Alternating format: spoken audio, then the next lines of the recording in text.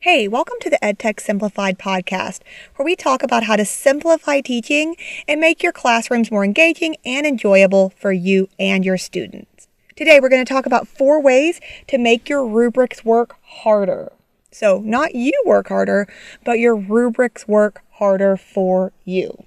So let's start with discussing making and distributing your rubrics.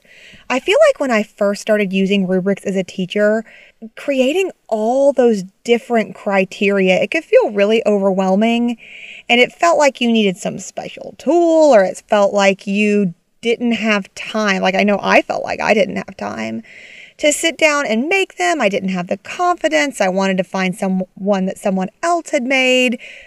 But of course, I needed to match my standards. And right now I'm in a private school. That means that my standards, while based off national standards, may not be identical.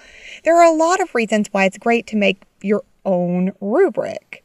And when that feels overwhelming, we tend to not do it. So I have good news. It does not have to be so hard. There is something called a single point rubric. If you want to go super in depth on this topic, Cold to Pedagogy has an entire article about it. But basically, a single point rubric is what it sounds like. Instead of making all those different criteria, like let's say I have a project going on where I need students to debate pros and cons of renewable energy versus fossil fuels. I might have a rubric component that discusses their debate form. So did they have eye contact? Had they appropriately prepared? With that kind of thing. That rubric component, if I have to break it down into 4 chunks of what exactly it looks like to do poorly versus what exactly it looks like to do well, that feels sometimes really overwhelming to the teacher, and the kids don't read it. They don't. They're not going to read each of those 4 criteria. What they need to know is not how to do badly, but how to do well. What are the expectations? I feel like we don't always talk about this, but the student has to use the rubric for it to be valuable. And if the rubric is convoluted or difficult for the student to use, or if it just has too much on it, the kids don't use it. It's like getting one of those emails that feels like you're going to have to read a whole novel and you go, I can't process this, so I'm going to skim it. The kids do the same thing. We're all just people. If we throw too much at them, they don't process it all. And so a single point rubric writes the expectation. And so if they meet it, great. They get the standard amount of points. If you're using traditional grading, if they exceed it, they would get extra credit. And if they did not meet that criteria, then you would deduct points, again, if you're using a standard grading format, appropriately. There are different ways to do this. There's a very open-ended form where you have the criteria in the middle, and then on either side you have a box for did not meet, and then a box on the other side for exceeds, and you can jot down your notes. I do a really simplified form where I have the criteria written down, and then since we use traditional grading, the point value that it's worth.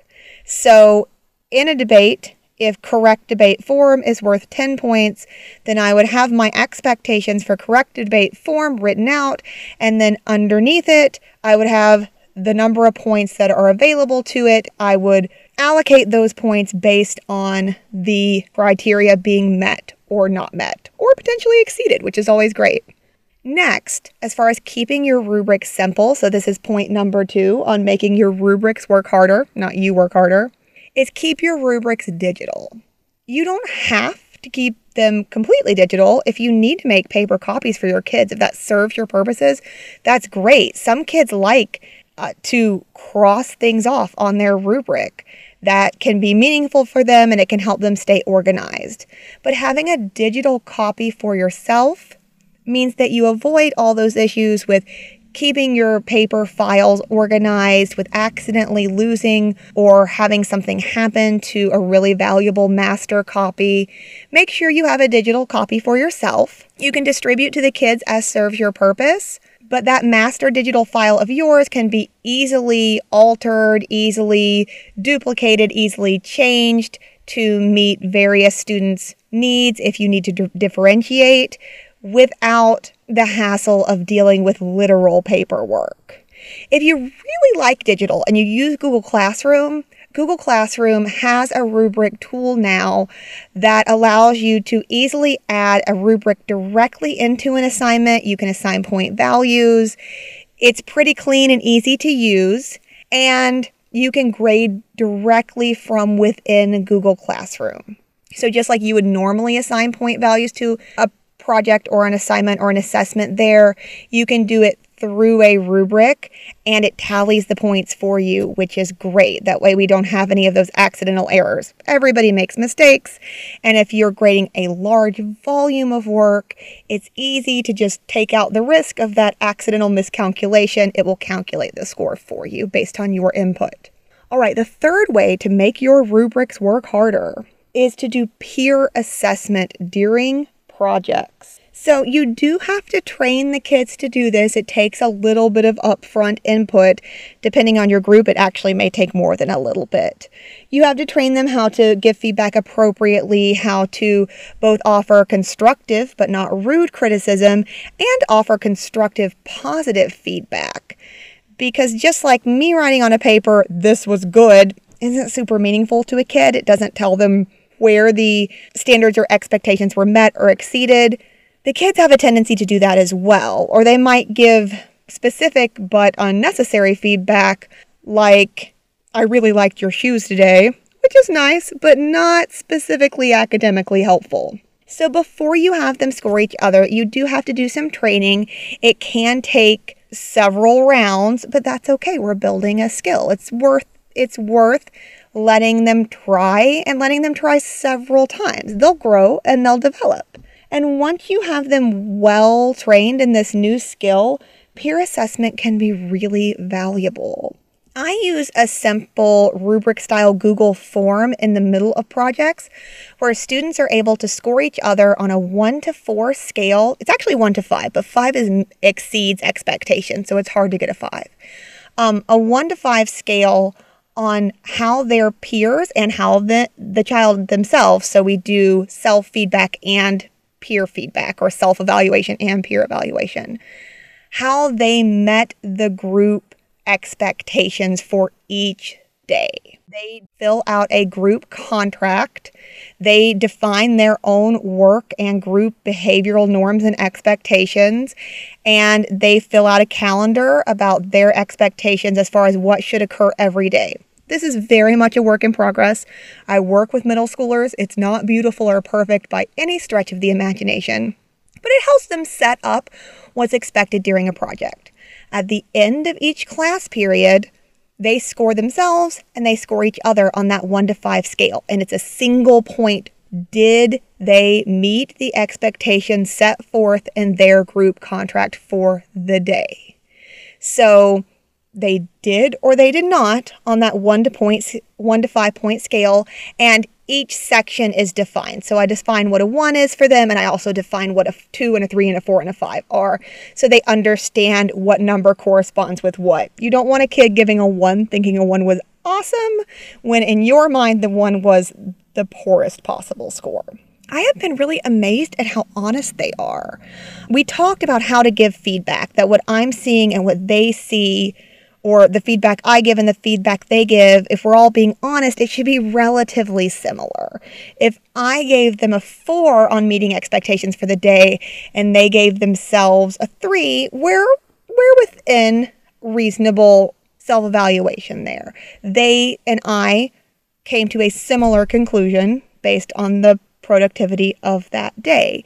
If I gave them a 1 and they gave themselves a 5, we've talked about how that probably means that there's a little bit of a disconnect in what should have been occurring versus what was occurring. I've been really surprised at how honest they are. They're often harsher on themselves than I am, and it provides these wonderful, meaningful opportunities for real peer feedback. I overheard a conversation recently where 2 kids were, I don't want to say arguing because it wasn't disrespectful, but they were having a conversation about one of the child's daily scores. And the kid said, "Hey, you gave me a 2."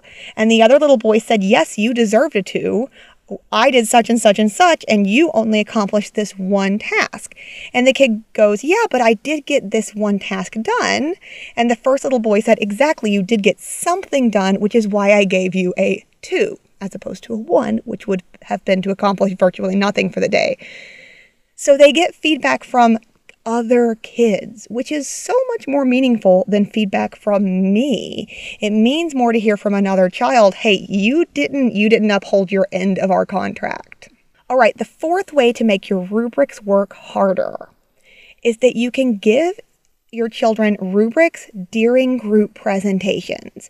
So just like you score a presentation, so we're talking about a front of class presentation where students are giving their finalized research or project or problem that has been solved. Often those are only scored by teachers.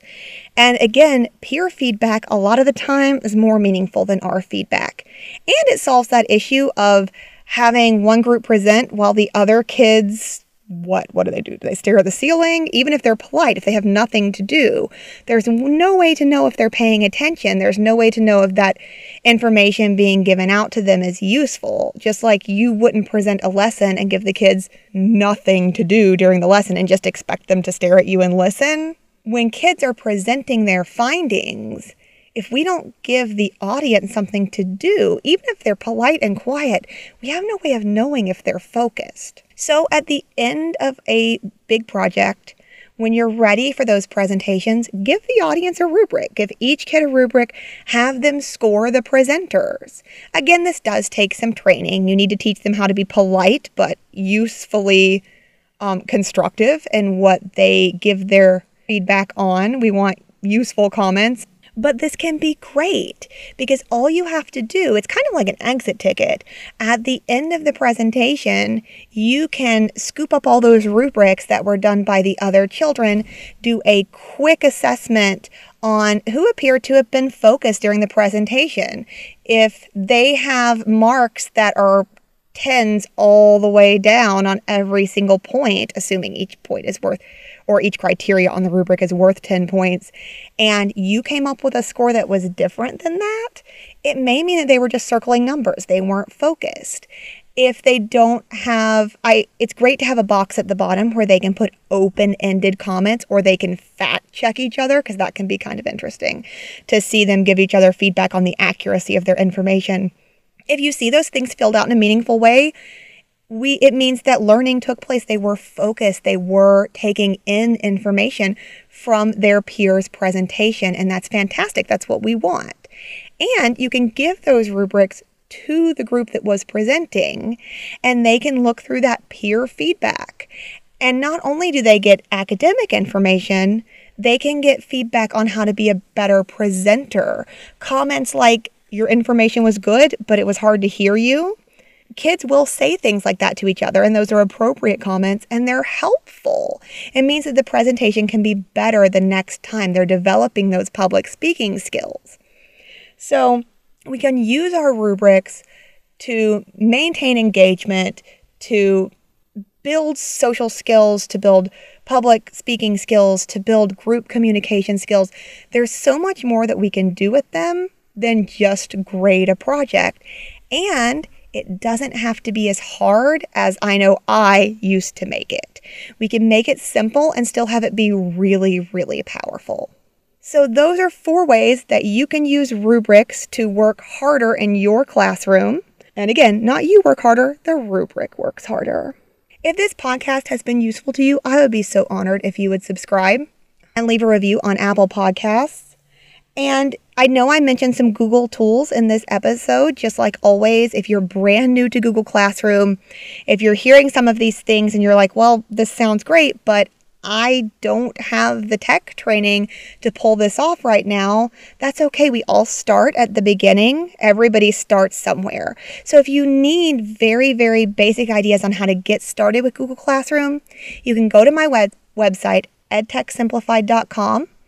All you have to do is click free guides at the top, and you'll see free guides on how to get set up in Google Classroom and on how to stay organized. They're really helpful.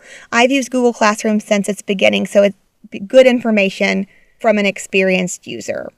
I hope you have a great day and enjoy making your classroom simpler and more engaging.